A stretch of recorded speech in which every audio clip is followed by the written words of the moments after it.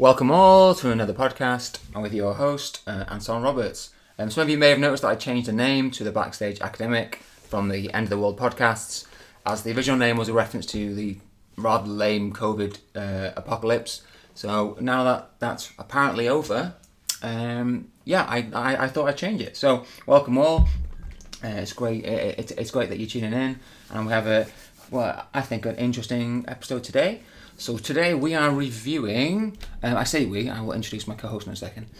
We are reviewing Fire in the Belly on Being a Man by Sam Keane, as recommended to me by another. So he is an American author. I think he's a professor and philosopher.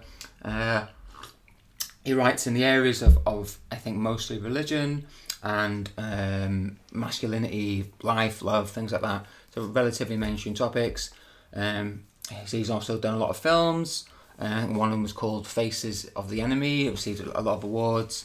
And he was the editor of Psychology of Today for many years. And I think he was educated in Harvard and Princeton. Well, for his postgrads anyway.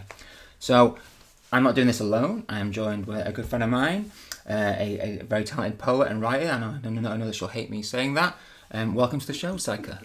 Hello, hi, I'm Saiqa Butt, and I don't hate you for saying it, I just find it able to say myself. So I am a writer, editor, yes, performing poet, performance artist to a certain extent. I've seen you, you're very good. Oh, thank you very kindly, good sir. I have my moments, and I help other performing artists and writers along with their journeys and general help with the perfect sentence. Yes. So that's We only help with that. Beautiful. Yes. Oh good God. I think that will be my memoir, my memoirs. Help with the perfect sentence. In search of the perfect sentence, and it is a lifelong search. I think, to be fair. Yeah. And my apologies. I think it describes me very well in being able to say things concisely. It's not my strength. It's something that I'm working on, to say the least. Well, welcome. Yeah. It's a skill that we all gain. There we go. With time, surely. And it's always better to say too much than too little, I suppose, especially when recording a podcast. Anyway, otherwise that'd be interesting to know. very dull podcast. I did ask you before the podcast, like, how good is your editing skills? In case I ramble on and on. I am a wizard. Yeah. But was it Mark Twain that said, "I'm sorry, the letter was so long. If I'd had more time, it would have been shorter." And I've done that quote completely and utterly wrong. However, the gist of it is very much that. Yeah. So Saiqa's background is more in the kind of like fiction. She writes a lot of kind of novel style writing, I would say. Yeah, fiction. I would say your background is more classical literature than mine, which should make for interesting analysis of this book. Really, I also intentionally asked you because I knew that you'd probably hate it, or you'd be very critical of it. And I thought it'd make for a fun. I mean, there are topic. certainly aspects, and absolutely, thanks for asking me on. It's always good to have our chats, and I think it's a good idea to have our chats, documented. Mm-hmm. Yes. Just in case, you know what I mean. But no, it's absolutely, you're very much right. I think my background is very much, speculative fiction, science fiction, fantasy. I am a huge admirer of Terry Pratchett. And that's an interesting little insight into how I see the world to a certain extent. But I'm a nerd for all, I think. I have a massive interest in neuroscience and sociology as well, and how we've gotten to know each other. Indeed. So yeah, my approach is very, very different.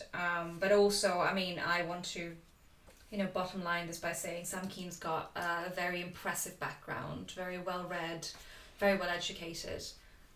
So a lot of my opinions are formed from, I suppose, my own background, and with the full understanding that I am not the key audience to this book. Yes, and I suppose it would be useful to say, although it's a fairly old book, really. I think it was written in like the 90s. 1991, I think. Yeah, 91. So it's worth bearing that in mind. But in a nutshell, it's essentially kind of a guidebook to masculinity, kind of another attempt to address the apparent, or in quotation marks like crisis of masculinity, right? There has been many of them, but it's kind of considered one of the really sort of like classics of this kind of type. So the whole thing is kind of attempting to confront some of the difficulties that men have around their gender and its performance. Some of the challenges and difficulties, I suppose, of the male experience. So yeah, so although he does say it is also designed for women in a sense to help them understand men better, you are right in the sense that the main target here is probably young men, I would say, as well. Those kind of struggling I mean, age-wise, I'm not entirely sure. I think it's more the season or the stage that you find yourself in your journey to masculinity, or your, the anti-journey, I suppose. It's very much about the hero's journey. It's got that trope, and I can see why it's sort of, I suppose you might, what aspects you like. We know each other quite well, so we can sort of pick out, like, yeah, I can see why you'd like that, or that this is a very Anton thing, I think. So we do understand each other in that respect, and 8 times out of 10 we're bang on the book.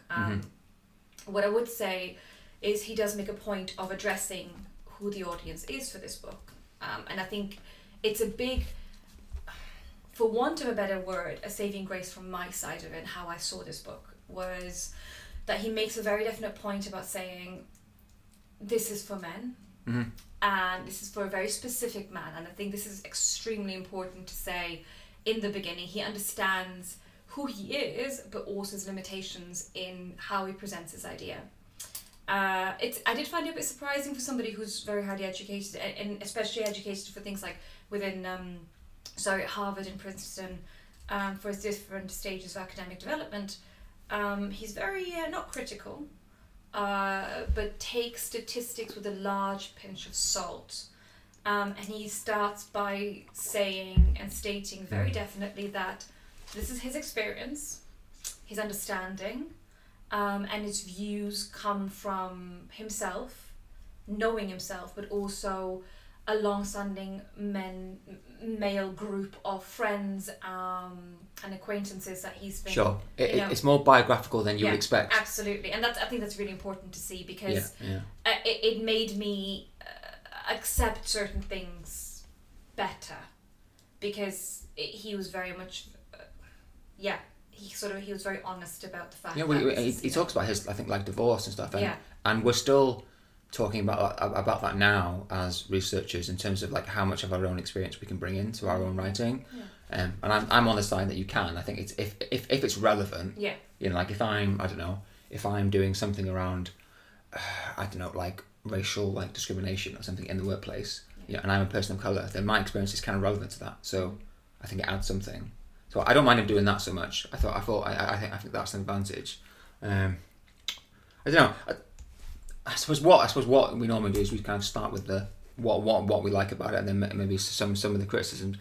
I'm not sure if this is a positive or a negative. Well, one thing that I've noticed in these style of books is how much they rely on like folklore and like fairy tales as evidence, and there's something that another guy, Robert Bly, does with the Iron Man, I think it is, Iron John, where they kind of like decode in a almost like kind of psychological or psychoanalytic kind of way these common stories that we all have, and I'm very critical of how much we can learn from them. And I've been showing your take on that, because obviously that's very much your wheelhouse. Oh, absolutely. Myth and mythologies. Exactly, is exactly my area. Not necessarily expertise. I would never put myself up that. I have very, very many decades of learning to do, of research to do. But yeah, you're very correct in the fact that this is a book about the myth of man, and that's how he approaches it. And the language in and of itself, and if we're going to go into like and dislikes, the language lost me very early on.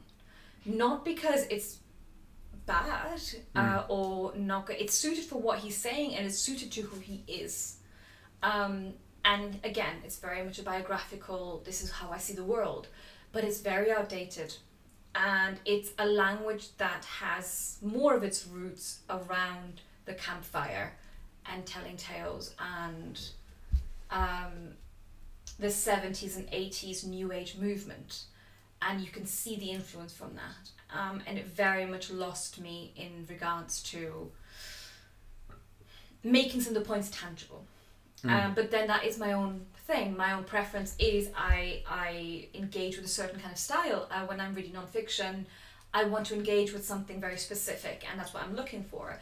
For Sam Keen, it works because this is how he's presenting his ideas and how he's presenting his worldview. And I think that's why I sort of appreciate him saying that quite early on. and it didn't lose me as quickly. But language was definitely something that I found difficult to work through.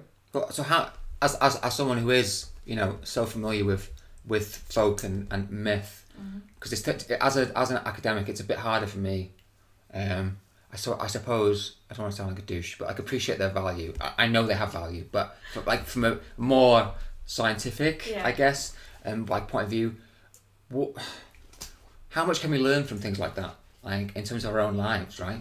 Because they draw so much from them. Like, where do you stand on that? I think the best statement, that I can put is actually one that I've read somewhere else, and my apologies, I can't reference it, but it's... Classic writer. Oh, yes. It's actually a fellow writer that did say this, and it just stuck in my head. It was one of the conferences I went to quite a while ago, but she had said that non-fiction is learning through facts, and fiction is learning through story. And that is exactly what that is. We are able to learn in a way through fiction that we aren't able to do so via academic books, which is empathy, compassion, but the ability to learn through understanding somebody else's experience. So we learn to develop perspective and things like that from that. A lot of early formative behavior research for children will look at how children learn through story, and they learn compassion and other worldviews through story, through this idea of this whole fictional world being built. Neil Gaiman is widely cited as having, made a point of saying we tell the truth in our lies, and it's a truth that is made much more engaging and easier to interact with and understand through our lies, through our myths. Because putting yourself into a story, it's this whole idea of light and dark. We have incredible amounts of research that tell us, if you look at I loved Humankind, and my apologies, I can't cite the writer off the top of my head, but it's this idea that we evolve to become friendlier and more amenable and our features softened because that was the overarching trait that was beneficial to us. We know this, and yet in a story we can know that good and bad fought each other and good is one. It's the whole point of, again, Neil Gaiman being a massive influence in how I see the world as well, is fairy tales aren't designed to tell us that dragons exist. They're designed to tell us that dragons can be beaten. That's the whole purpose of it. That's what stories tell us, that there is good. Terry Pratchett was told by Mum in a book signing that she was reading The Amazing Maurice, and it was one of his books about a cat who helps, the rat catcher, and it's a whole thing. Highly recommend the book. And there's a really scary scene, and she would have thought that her little girl, who's I think 6 at the time, would have been a bit like, oh, this might be not great for her. She's reading out loud, and her little girl literally just went like, it's okay, Mummy, because they're gonna be all right. So it's scary now, but we know it's going to be okay. And that's exactly the whole point of learning through story. It's understanding your emotional intelligence, and it's understanding, temporary bad states. It's basically understanding your own mental state. Yeah, I can take your point in terms of granting, like transporting your mind in another, that kind of like perspective taking. I acknowledge that's really useful. I suppose that my only criticism is it does rely on a certain level of common understanding, and you can't always know how someone's going to interpret absolutely a particular story, which is potentially problematic when you have a book that is, like prescriptively telling you how you should live your life in a particular way, or criticising society in more general. I suppose my issue isn't with folk or myth. It's how it's used in this particular context. Oh, absolutely, and I agree with you 100% on that. I think he's trying to do something really important, and it's a concept that we'll be working on for a very long time, but it's a necessary concept. And it's we have been, I myself in my own development have been very lucky that I have access to this amazing feminist literature, and intersectional feminism But then also I have been able to access literature that is from women of my background, of similar struggles that I've had, and that is, you know, psychologically researched. It is very necessary research, and it's been made accessible to someone like me. Like, I have taken a very long time to understand academic writing. These are things that we learn, you know what I mean? Like, I'm in the middle of a degree at the moment, and I'm still learning how certain aspects of academic writing work and function, and how I fit into that and how I understand it. But the fact that we have pop culture and popular non-fiction that is making things accessible is wonderful, and there needs to be a men's side of that. 100% agree. What he's writing about, the message and the need of it is absolutely there, and we need more of that. Especially with where we're going to get to in a bit, is the fact that he's trying to find where men fit in outside of the female space, the woman's space, yes. You know? So I completely understand where he's coming from and the need for what he does. And yes, there are many good points to this, but absolutely with you 100%, the language is just not suited for it. And it's a language that will lose a lot of people very yeah, absolutely. I think it was quite off-putting for someone with a more rationalistic brain or something, you know. I'm not sure what is the best way to package these issues, but yeah, I think you're right. It is quite specific in who it's going to appeal to. For a bit of balance, let's turn to some things that we like to buy. Balance, yes, all absolutely. About balance. Yeah. All about balance. The one thing that I suppose was my favourite thing, and in regards to masculinity, something that I've thought about for a long time, is he has a whole chapter talking about like the role that like forms of initiation play. Yes. In men's lives, and this I thought was so interesting, because it really resonated with me just as much now as I think it would have been if I would have read it 30 years ago when it originally came out. Well, no, I was alive then, but you know, right? What would be like 5 or 6, but not quite in the academic career. But yeah. Potential there, but yeah, still not literate. And I felt that was a because like he talks about how in much older, you know, more tribal societies, there was a very fixed like ceremony that, you know, that a young adolescent would take part in, and it signified in a really objective way to you know, not just him but the rest of his community. Okay, he's there now. You know, it might be, I don't know, killing his first bison or lion or whatever. Obviously, wherever you go, it will naturally differ. But they all had, you know, kind of like all the sort of hunter-gatherers things. Societies had an equivalent of that kind of thing. And it wasn't always something hyper-masculine like killing a lion. It could be anything. The point was it carried its like significant meaning.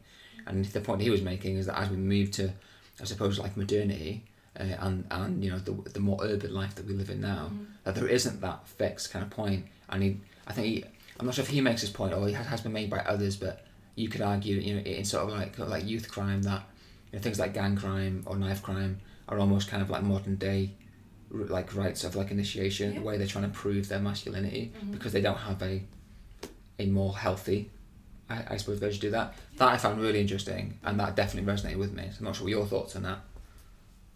I think, yeah, absolutely, you're right. I think he's good at kind of, so that one of the key points that he kind of makes is the fact that it's traditional tribal culture versus modern life, and the fact that the lines are sort of blurred. He makes a really interesting point about the fact that adolescence as a concept and as a being is very recent.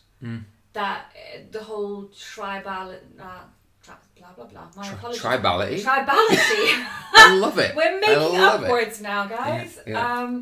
So the whole sense within the tribal community is that you're a child, and then you go man, woman. That's it. And there's a line, and there is a definitive day of when this happens, or a definitive space of time. So you go from being a child to maybe having your first period, and then you're a woman, and you're ready to have bear children. Yeah. And that is because that's what you're deemed to be in the tribe. Your point and purpose is to bear children.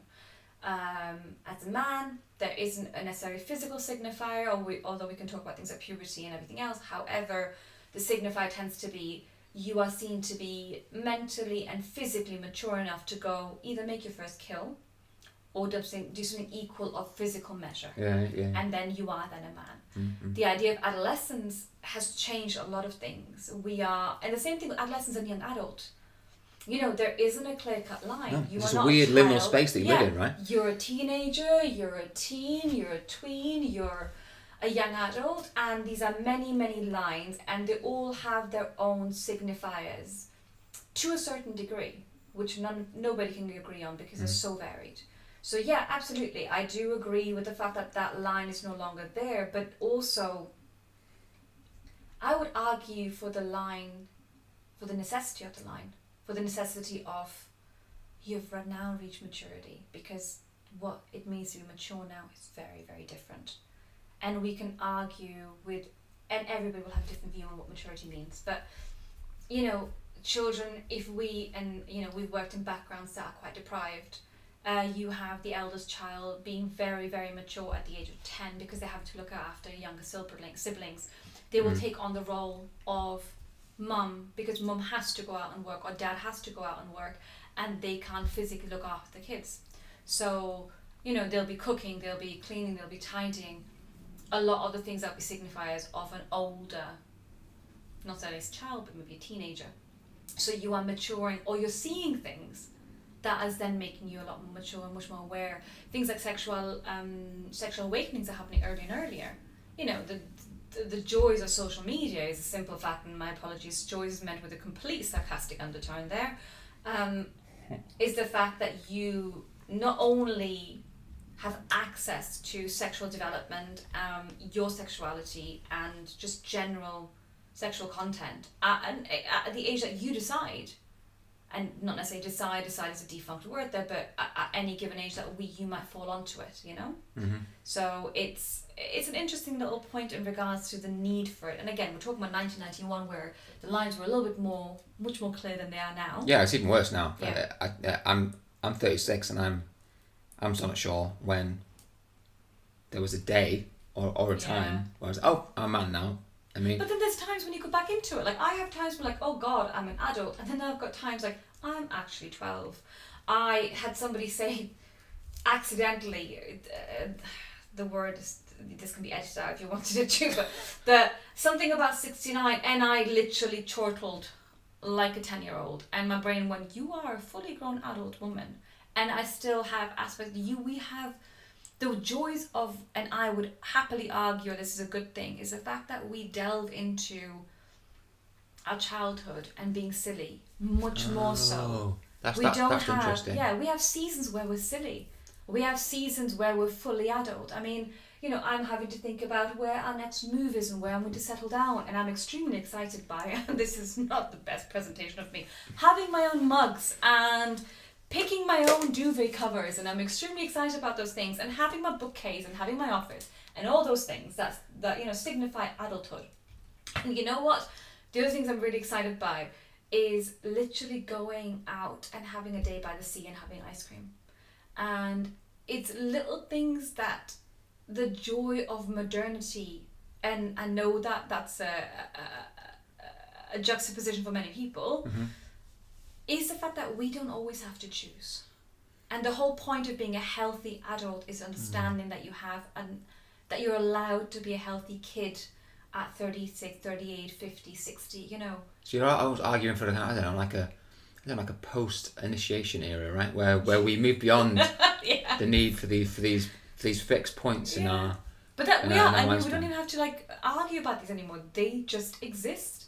We are able to move them, and we are now in a point where we don't have that rigidity. Mum and dad can be silly. Mum and dad can be daft, and then mum and dad can also be authorities. The challenge with that, I don't disagree with that, and I've experienced a similar, I suppose, sensation of I don't know, enjoying my natural immaturity while also being an apparent adult.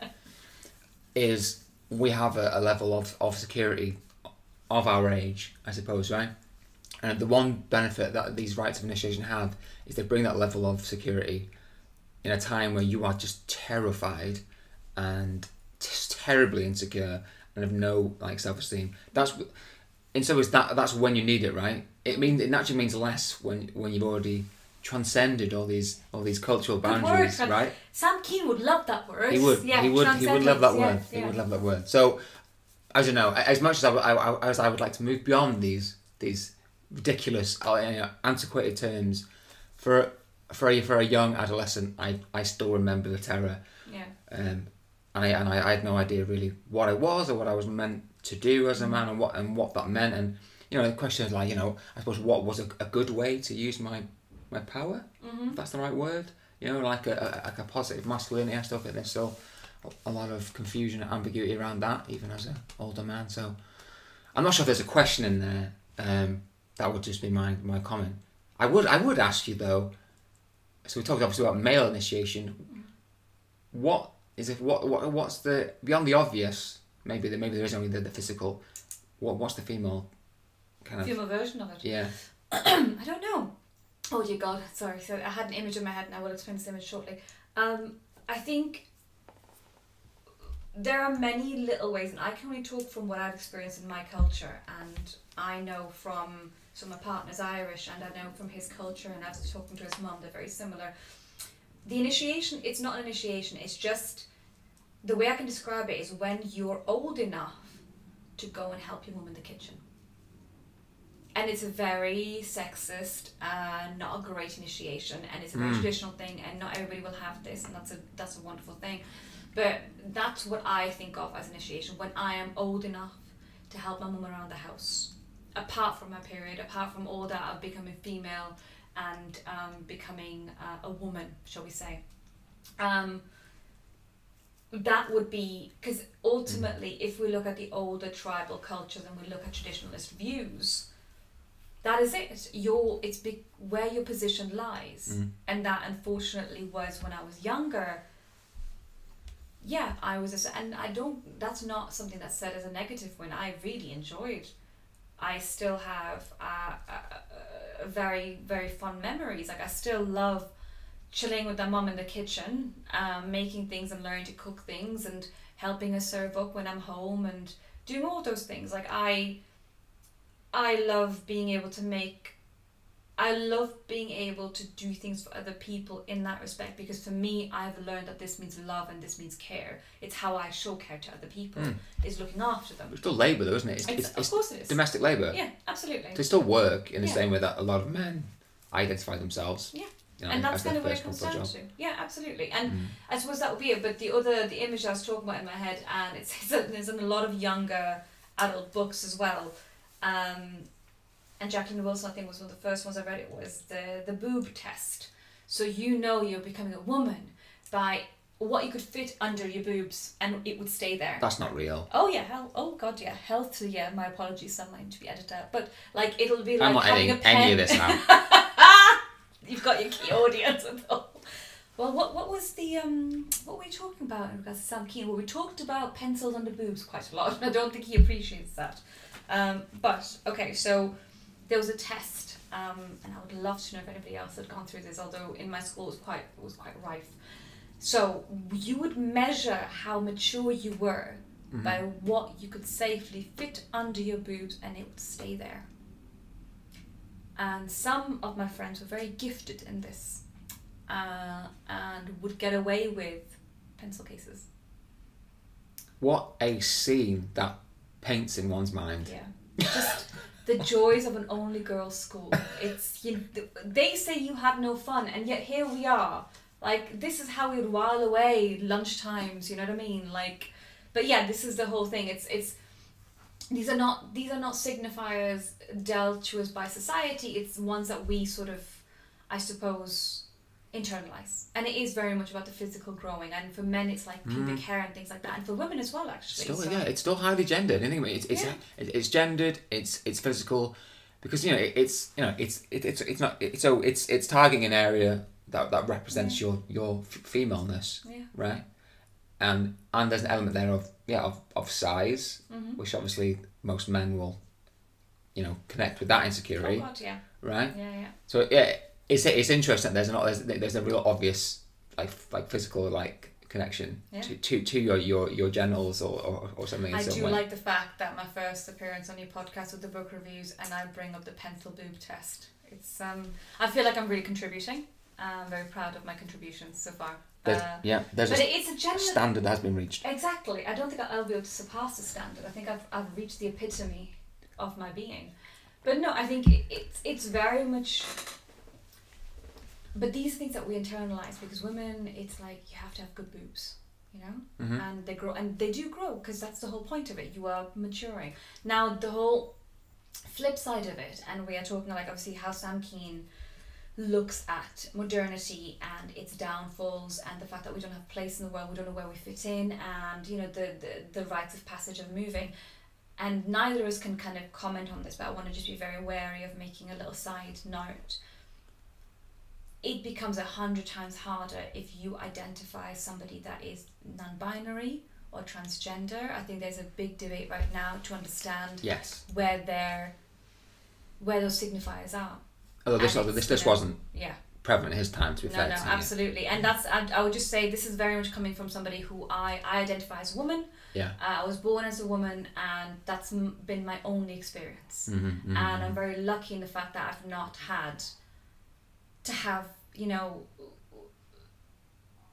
that I've not had to struggle in other ways. And you know, you're a man, you identify as he, and you were born a man, and we are coming from very, I suppose, classical positions to a certain extent, you know what I mean? So very traditional positions. So we can have this argument in regards to our signifiers for moving from one stage of our lives to the other. What I would say is I quite appreciated the fact that you made that point. I think it helped in understanding that it is a very big point right now. We don't know where we fit in, and we don't understand the rite of passage between one and the other. Mm-hmm. My arguments against it was, is that a necessity now? Is that something that, yeah, of course, like, you know, emotional and physical maturity, you don't want to be, you know, having sex at the age of, you know, a ridiculously young age, and if that's why we're looking at masculine, feminine, or whatever else we're looking for. However, those lines have been moved, but they've been moved in Western culture. There was still, even now, there are points, travel points to signify, you know, going from, you know, child to woman in other cultures. That was around for a lot longer and for a lot later than it would be in the Western world. And I think the herald of modernity has made that even harder, and I understand that, but I think the word harder might not be as applicable, because I don't think it's a bad thing, you know? Mm-hmm. So I suppose that's where I'm coming from within that. But I did find it very fascinating that he kind of made a point of telling, of stating that adolescence is a very recent thing, and it's something that I've come across before, but it was good to be reminded of that, because it is very much a very recent invention to a certain extent. The teenager is a very recent invention. And we take all these terms like adolescence and adulthood as like fixed binary things, when actually they're really like loose, like from a definition point of view, when you start to like unpick them. Well, I've taken up far too much time on something that I've enjoyed this. It's time now. You can cut loose a second. God. What made you rage? Because I like, you like messaged me, was like, why did you ask me to read this book? Yeah, no, I was just, you know, partially it was why. Let it out. But also, I was just curious. I was curious how you came across this book. I could sort of hear what you thought about it in my head, and I think you kind of, thank you for, you know, supporting that with it.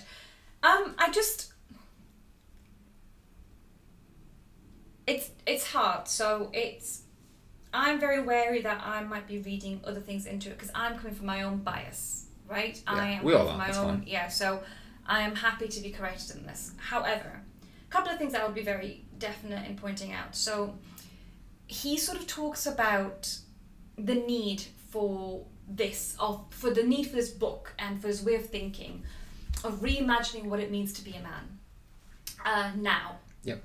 And what it means to be a man outside of what society deems it to be a man. And the way that he puts it forward is that, you know, he is very adamant about introspection and changing our inner world and our inner thinking. And he starts off by stating what a man was according to the people around him and what he was told was a man when he was younger, which was, join a fraternity. Yeah, classic things. Yeah. Get a letter in football, screw a lot of girls. Get your own car, be well liked, have your own house, things like that. And they're all very American yeah, kind of Americanized, atomic family kind of, yeah. And they're very external factors. They're not internal factors. And now he's pushing for what he calls the revolution of man. I would argue that it's an evolution, not a revolution. I believe a revolution is what? Because he said that the revolution that the women have had. Our revolution is stemmed from wanting to be equal. Our revolution stemmed to be recognised as human and not second-class humans. That is to put aside the experiences of people of colour and people who have a different set of backgrounds. When you're a white male but you're gay, there's a whole different schematic to look at.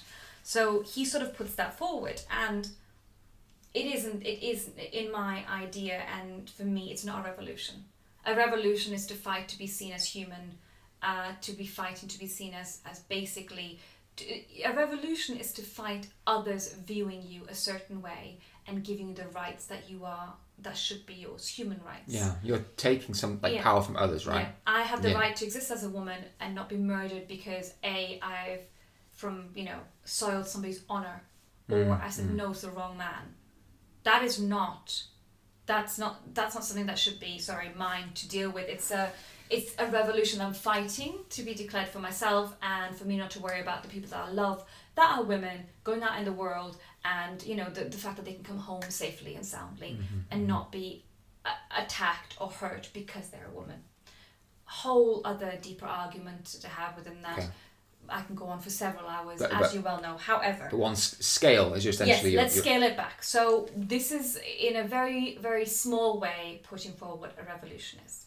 A revolution is currently in Iran to not be, beaten to within an inch of your life, or completely to the end of your life, because you're not wearing something that is appropriated by the norms, the authorities that be, right?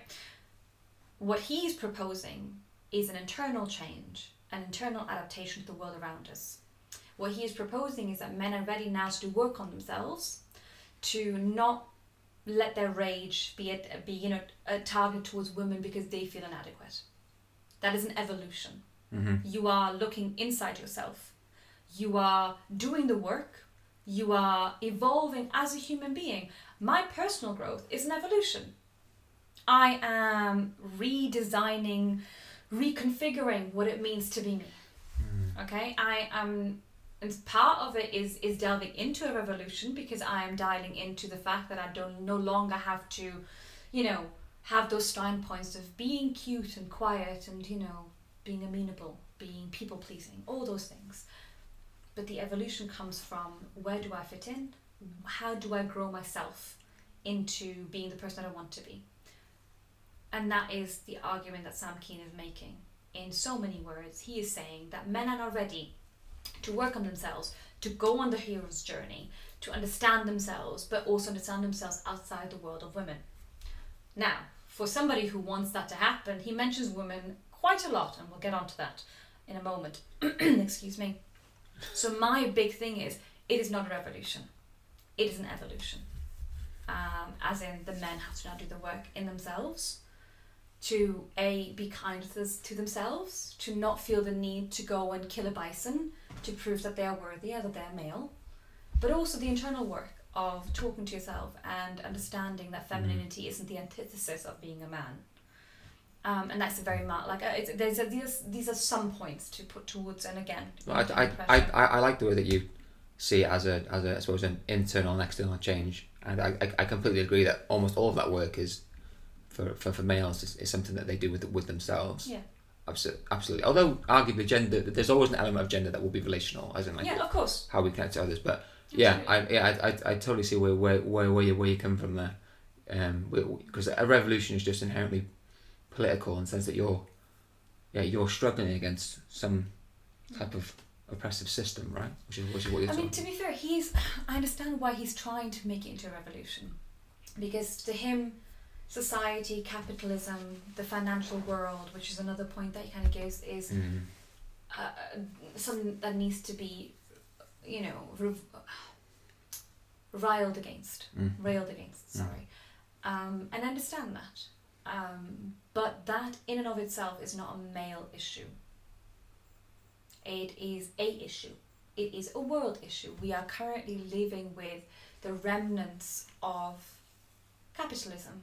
We're dealing with the remnants of big companies being the reason for, you know, like things.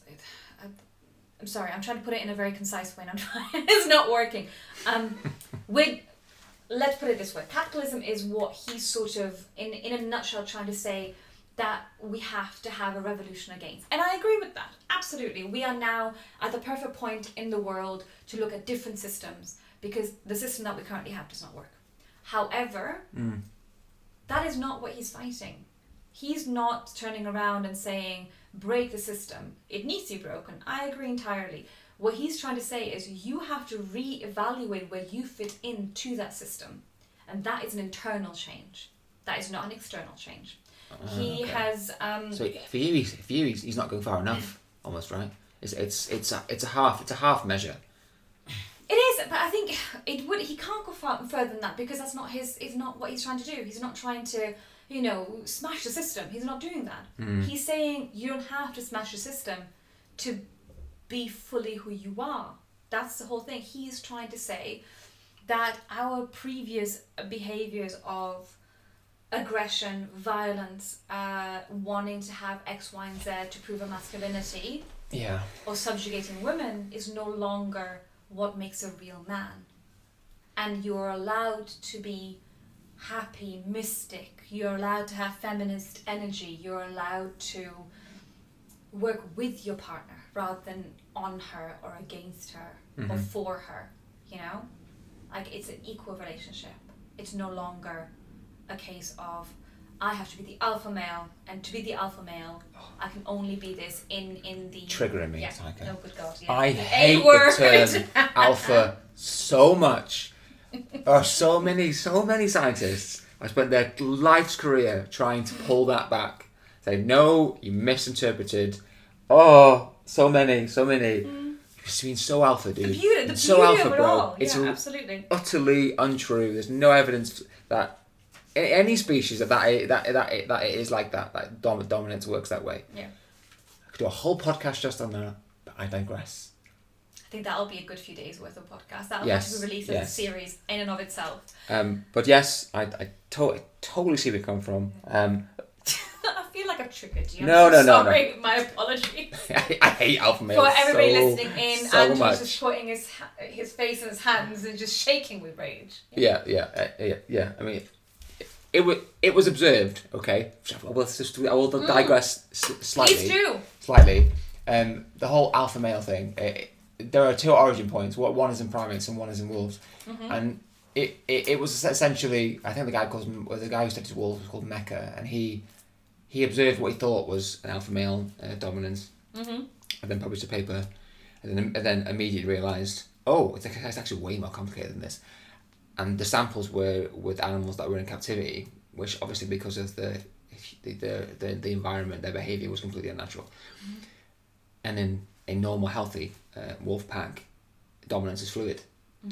And they have an alpha female too, which is also less. Less wow! I know, right? Yeah, fascinating. Never heard of those before. Yeah. But these roles are highly fluid, highly sociable, never really being fixed, highly context dependent. But it was too late. It was too late. He published it. He tried to retract it. It's like that. Vaccines causes autism bollocks. Oh God, yeah. Yeah. Once it enters the public domain, it's so difficult to pull these it harmful. It becomes its own animal, doesn't it? Really, it just leads by itself. Yeah. Yes. Anyway, apologies. What you were saying though about the internal and external. The only thing I would add though is how powerful a internal change can be for the external. So he spends a lot of time obviously talking about aggression and violence, and this is something that men struggle with so much. And this is one of the difficulties of that, is because we're sort of socialised into thinking that aggression and violence is the only acceptable way that we can express our emotions. Whatever emotion we have, it comes out that way. It's really, really frustrating. So although I don't know. Although at times this internal change comes across a little self-indulgent in his writing, I do think like the secondary effects of not externalizing everything as violence and aggression have huge positive repercussions for society more generally. You know, and beyond just like cases of like domestic violence, which is obviously a huge one. It just builds that whole point of patriarchy harming everyone, like everyone who performs it. Obviously, if it hurts women more, but there's my criticism is or my point would be that patriarchy, even though it alleges to favour, it is still also hurting them, because there are costs to trying to perform such a rigid script of their gender. It hurts everyone. It's just the best cases for getting rid of it. It's a really nice recipe for a mental breakdown. Yeah, absolutely. Yes, or self-harm and suicide, all the things that you don't want. Okay. You know, we've been going for 45 minutes already, and I've got through two of my points. I don't know. You can't see this, but she has so many post-it notes in that book. I'll be very fair. Listen, I removed like 80% of them, okay? So I just thought I'm not going to pull out a book, because I could see your face going, oh, sweet Lord, this is going to go for a while. Be like a 14-part series. There is that. What we're doing. That's fair enough. Okay. But I won't. No. Like, I completely get. I think it's really important as well, because I'm a big one for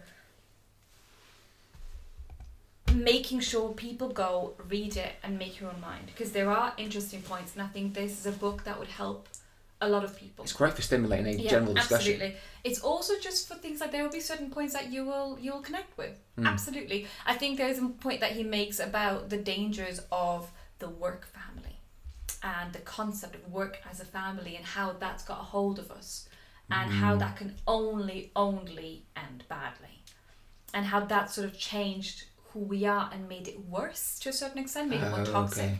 And I agree with that. Yeah, I like that. That's right. Yeah. So, and again, that is something that can be applied all over. I don't think Sam Keen was quite where he kind of went in regards to, women could also be affected by it. I think that was coming later on in his life. However, I'm very wary of being,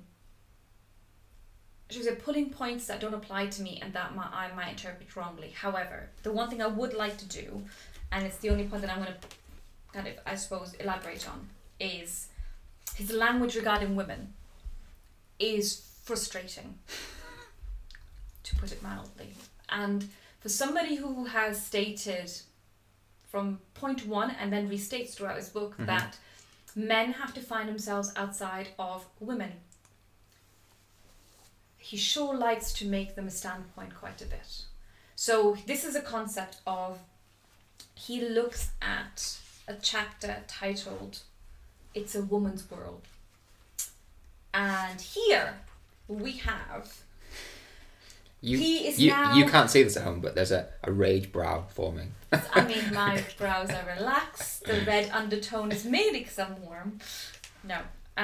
So a direct quote: "I'm not talking about women, the actual flesh and blood creatures, but about women," capitals everybody, all capitals, a woman, woman, capitals again, all capitals, those larger than life, shadowy female figures who inhabit our imaginations, inform our emotions, and indirectly give shape to many of our actions. Okay, interesting. So now he is excusing himself by not using women, so he's not going to be, it's not going to target women, it's not going to make us the fault for any of this, of course. There are chapters here labelled subchapters: man's unconscious bondage to woman, capitals again, guys. We lead then into woman as goddess and creatrix. This is where the language lost me.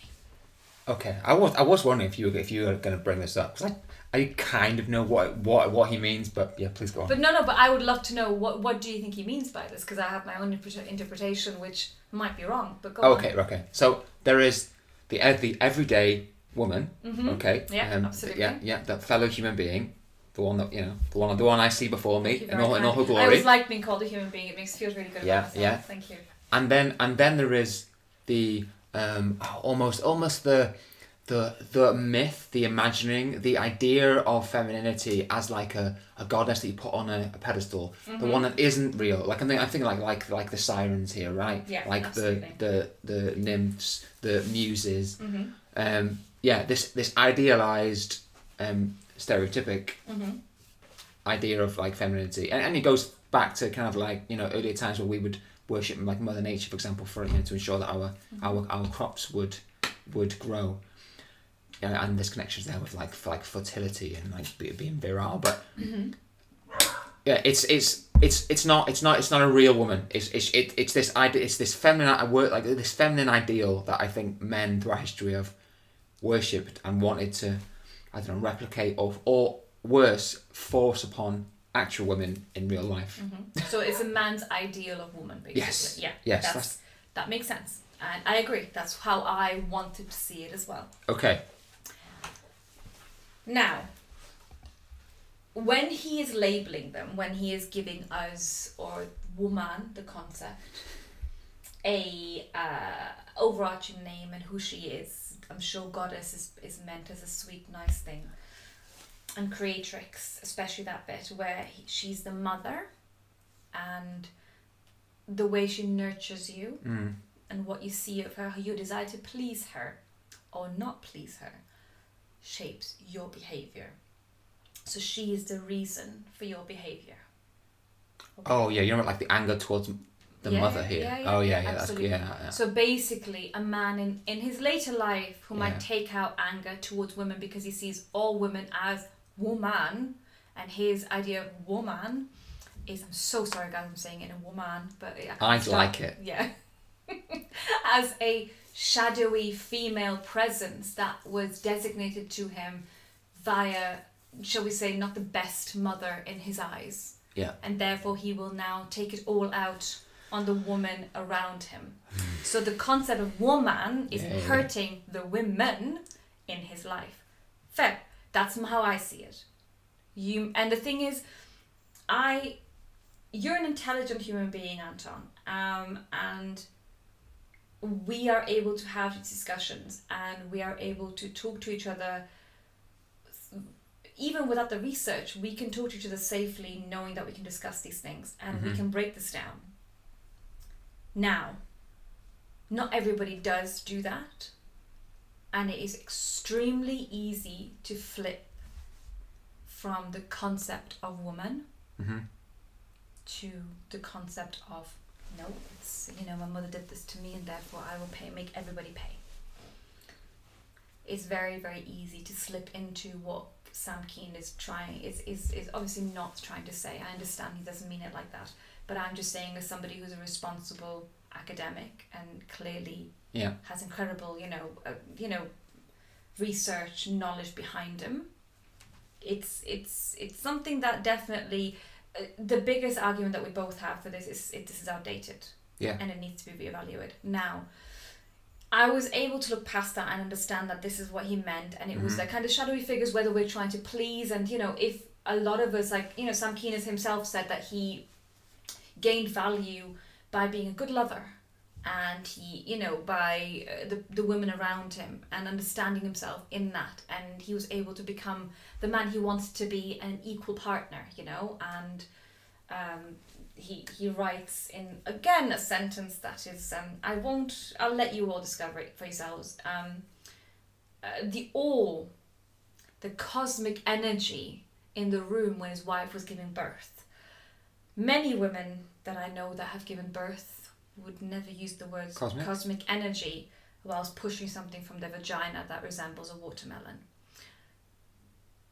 Okay. As beautiful as it may be. It's a sleight of hand, isn't it? Again, it's absolutely. Transforming you into something ethereal, something pure. Exactly. And he makes a point of saying that nothing that he will ever do will ever match that. His whole life is to be able to birth something as a woman can, and he never can, because we're the givers of life.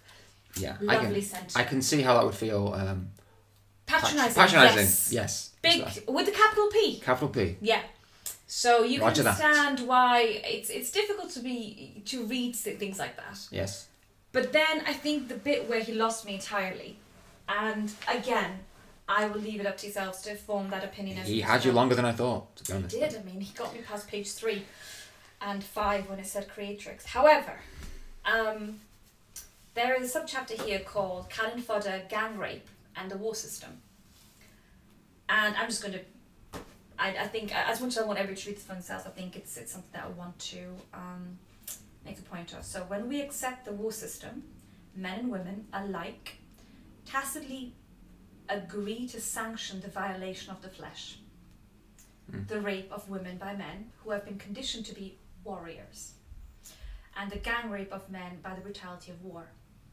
Until women are willing to weep for and accept equal responsibility for the systematic violence done to the male body and spirit by the war system, it is not likely that men will lose enough of their guilt and regain enough of their sensitivity to weep and accept responsibility for women who are raped and made to suffer the indignity of economic inequality. Didn't like? Do you know what? I didn't. You didn't? No? He precedes this by kind of using war as the reasoning behind men being violent and the need to be taken out. Well, now, I have many thoughts on this. I won't go into all of them. My 2 thoughts were, this, even if we were to take, and I do not in any way, shape or form take this argument that he's making, even if we were to take this argument, where does that fit into rape? Just you walking down the street and somebody decides that, you know, you look pretty or whatever, they might decide, and you get raped. And that is just one form of rape. Mm-hmm. And this man would never have gone to war. Many men nowadays don't go to war. Many men nowadays don't grow up with a horrific childhood. There are many rapists that are interviewed who have had a very happy relationship with their mother. Rape in a fraternity, you know? Mm-hmm. 3 boys got together, there's a girl who's, you know, and this is just one example, might have been passed out or whatever, and decide that she's a lovely target. What about rape for the sake of ego? Rape is very rarely about sex. It's about the fact that you can do something to this person. It's power. Yeah, absolutely.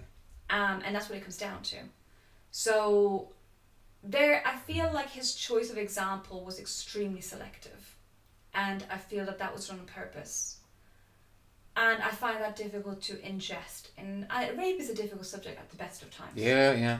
And we are only now seeing some of the I suppose the systems around that allow for it to happen. Yeah.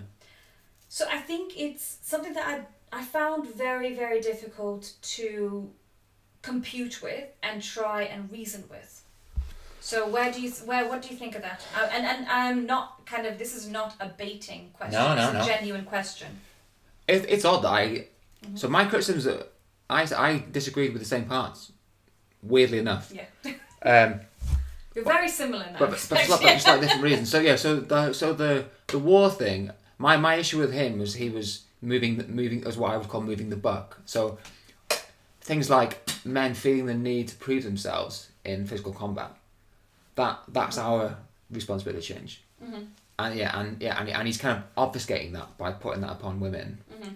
that you must recognise. Mm-hmm. You know, our apparent need to go to war to prove ourselves. As far as I'm concerned, that's on us. That's our internal work to do. As you mentioned before, which I quite like. So yeah, I didn't like that for that reason. I didn't think about it point of view of like perpetuating increased risk in terms of dangers to women. So that's also a good point to add in.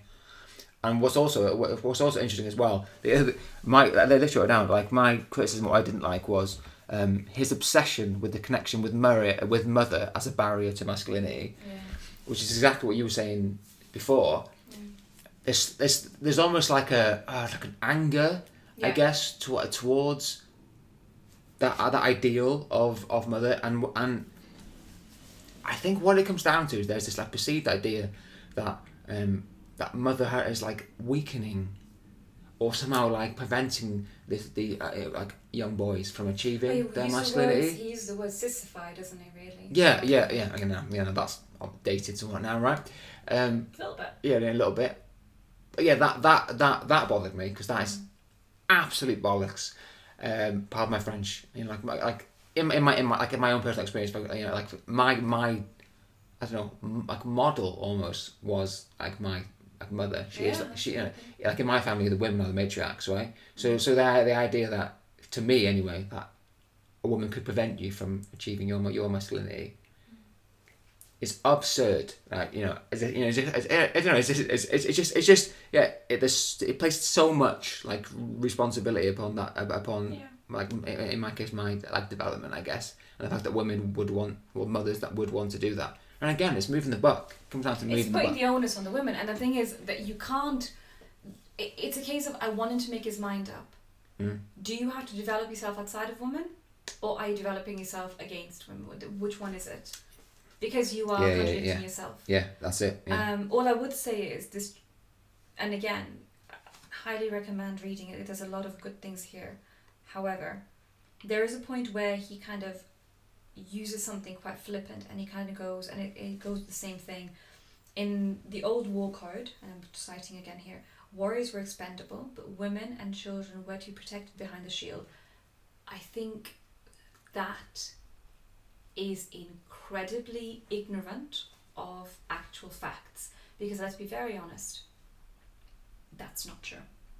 You can go back into Roman times if you want to use that. It depends on whose women and children you're talking about.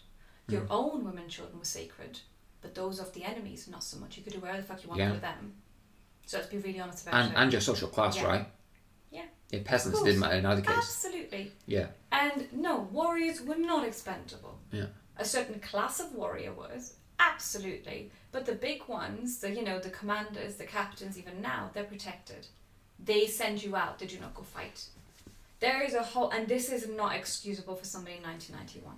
Mm-hmm. This is based, not, again, I am not even the quarter as educated as Sam Keen is, and I'm completely putting this from my own personal point of view, but this really bothered me. Yeah. Because it's this idea that the warrior had to put up with so much because it was so expendable is a load of utter tosh. Absolutely. Soldiers go out there, and I have a friend of mine who left the army a little while ago, and I absolutely, if my brother had to go into the army, I would fear for him daily. I think that would be my biggest occupation in life, would be fear. I think that soldiers get trodden on. I think they get misused, abused, and quite frankly, for what they do, don't get enough respect. I utterly see that. I am not pro-army or military in any way, shape or form, but I understand it's not about them, it's about the system in itself. I do, however, feel like this idea that you are keeping the women and the children sacrosanct is bull. I think in every single war out there, there's never been a point where they were kept as sacrosanct if they were the other. Even now, I know we don't tend to talk about it perhaps as much as we should, but even with the smartest of missiles, it's always the regular civilian people who feel the true cost always, because they're the expendable ones. The thing is, it's like, I mean, there are so many examples where people, smash the drum and go, oh my God, you've hurt our people. Yes, absolutely, and it's horrific. But that's the whole point of it. You believe the other is expendable. That is the purpose in this. And women and children have nothing to do with the fact that they're women and children.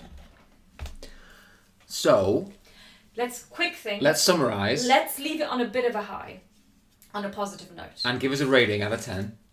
Oh God, that's going to be the hard one. So the reason I want to leave it on a positive note is at the very end, the book is worth a read. I think even if it is just to look at some ideas in a different point and ingest different things. Out of 10, I'll come back to that, but there is a thing at the end that makes it quite helpful, is he is making a point of language being necessary, and he gives you examples of language, and some of those examples are saying the words I am angry, or I disagree with this, or I like this. The biggest issue that we currently have with regards to masculinity, not the biggest issue, my apologies, I think that's the wrong way that I'm going to put it. One of the big issues is the fact that language is not there to express yourself. And I think he's hit on a really important point, that is giving people the language to interact and communicate what they're feeling, rather than using their fists or physical actions or, you know, other more toxic ways of expression. And I think that's really important. I think the book has made some important points. I think the book, however, has left me very frustrated and very angry, because it could have been so much more. Yes. Yeah. This is the reason I'm frustrated. Yeah. The way I see it, like, he asked all the right questions but gave really unsatisfying answers. This is Sam Keen's biography of how he had, and his hero's journey, which is a trope that we're going for in this, how I see it. And that's great. And there's a lot of things that people can take from another person's journey. But that's it. Because some of the things that he has spoken about needs to be re-examined by him under much more of a telescope, and how his own ideas examined. And one of those is things like when, you know, you're blaming the woman for being a lust-filled goddess. You could very, very easily have said a man's sexual desire, because the onus is then not on the other. You're not such a lowly creature that you cannot control yourself. You know what I mean? So I think there is that. But out of 10, dear God, I love how hard you find this. I really for do. all your really all your intellect and intelligence, simple 10 scale system. Because it's difficult. I would say a 6. Okay. Maybe a 7. I was actually thinking like a 6.5. Yeah. I found it very interesting how consistent our answers and rating was, despite our very differing opinions on many things. I was equally unsatisfied in parts, but what he was attempting to do was really worthwhile. Though. Absolutely. So credit to that, and he shared a great deal of himself in ways that I'm not sure I would have been as comfortable sharing. I think I did like the vulnerability of certain parts of it. I think that was important. It's always important to commend that. So even if you don't agree, you know, it as just a conversation piece, it's really worth. Like, many of the questions are still just as relevant now, and for that alone, it's worth the read. Absolutely. I think if you have a partner, and, you know, I would definitely say for a really good standpoint, just see where you're coming from. Both of you read it and actually have a chat about it, even if you both go, oh my god, this is, you know, amazing, or this is rubbish, whatever you want to say. But I think there's a lot of ideas just to put the little kernel of an idea in your mind to then flesh out. It's really interesting. Oh, thank you very much for coming on the show, Saiqa. Thank you very It's much been an absolute pleasure. Me. It's been lovely getting to vent my frustrations. Exactly, yeah. I enjoyed only making it through 2 of my 7 or 8 points, but we always knew that was going to be a problem. I did like 3 highlighted points, and my other 50 looks so sad. Yeah. That's always our problem. I hope you enjoy, and thanks for listening, and I will see you all next time.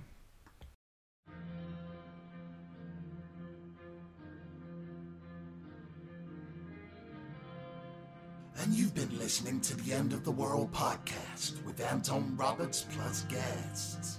If you'd like to leave a message, please do so after the bleep.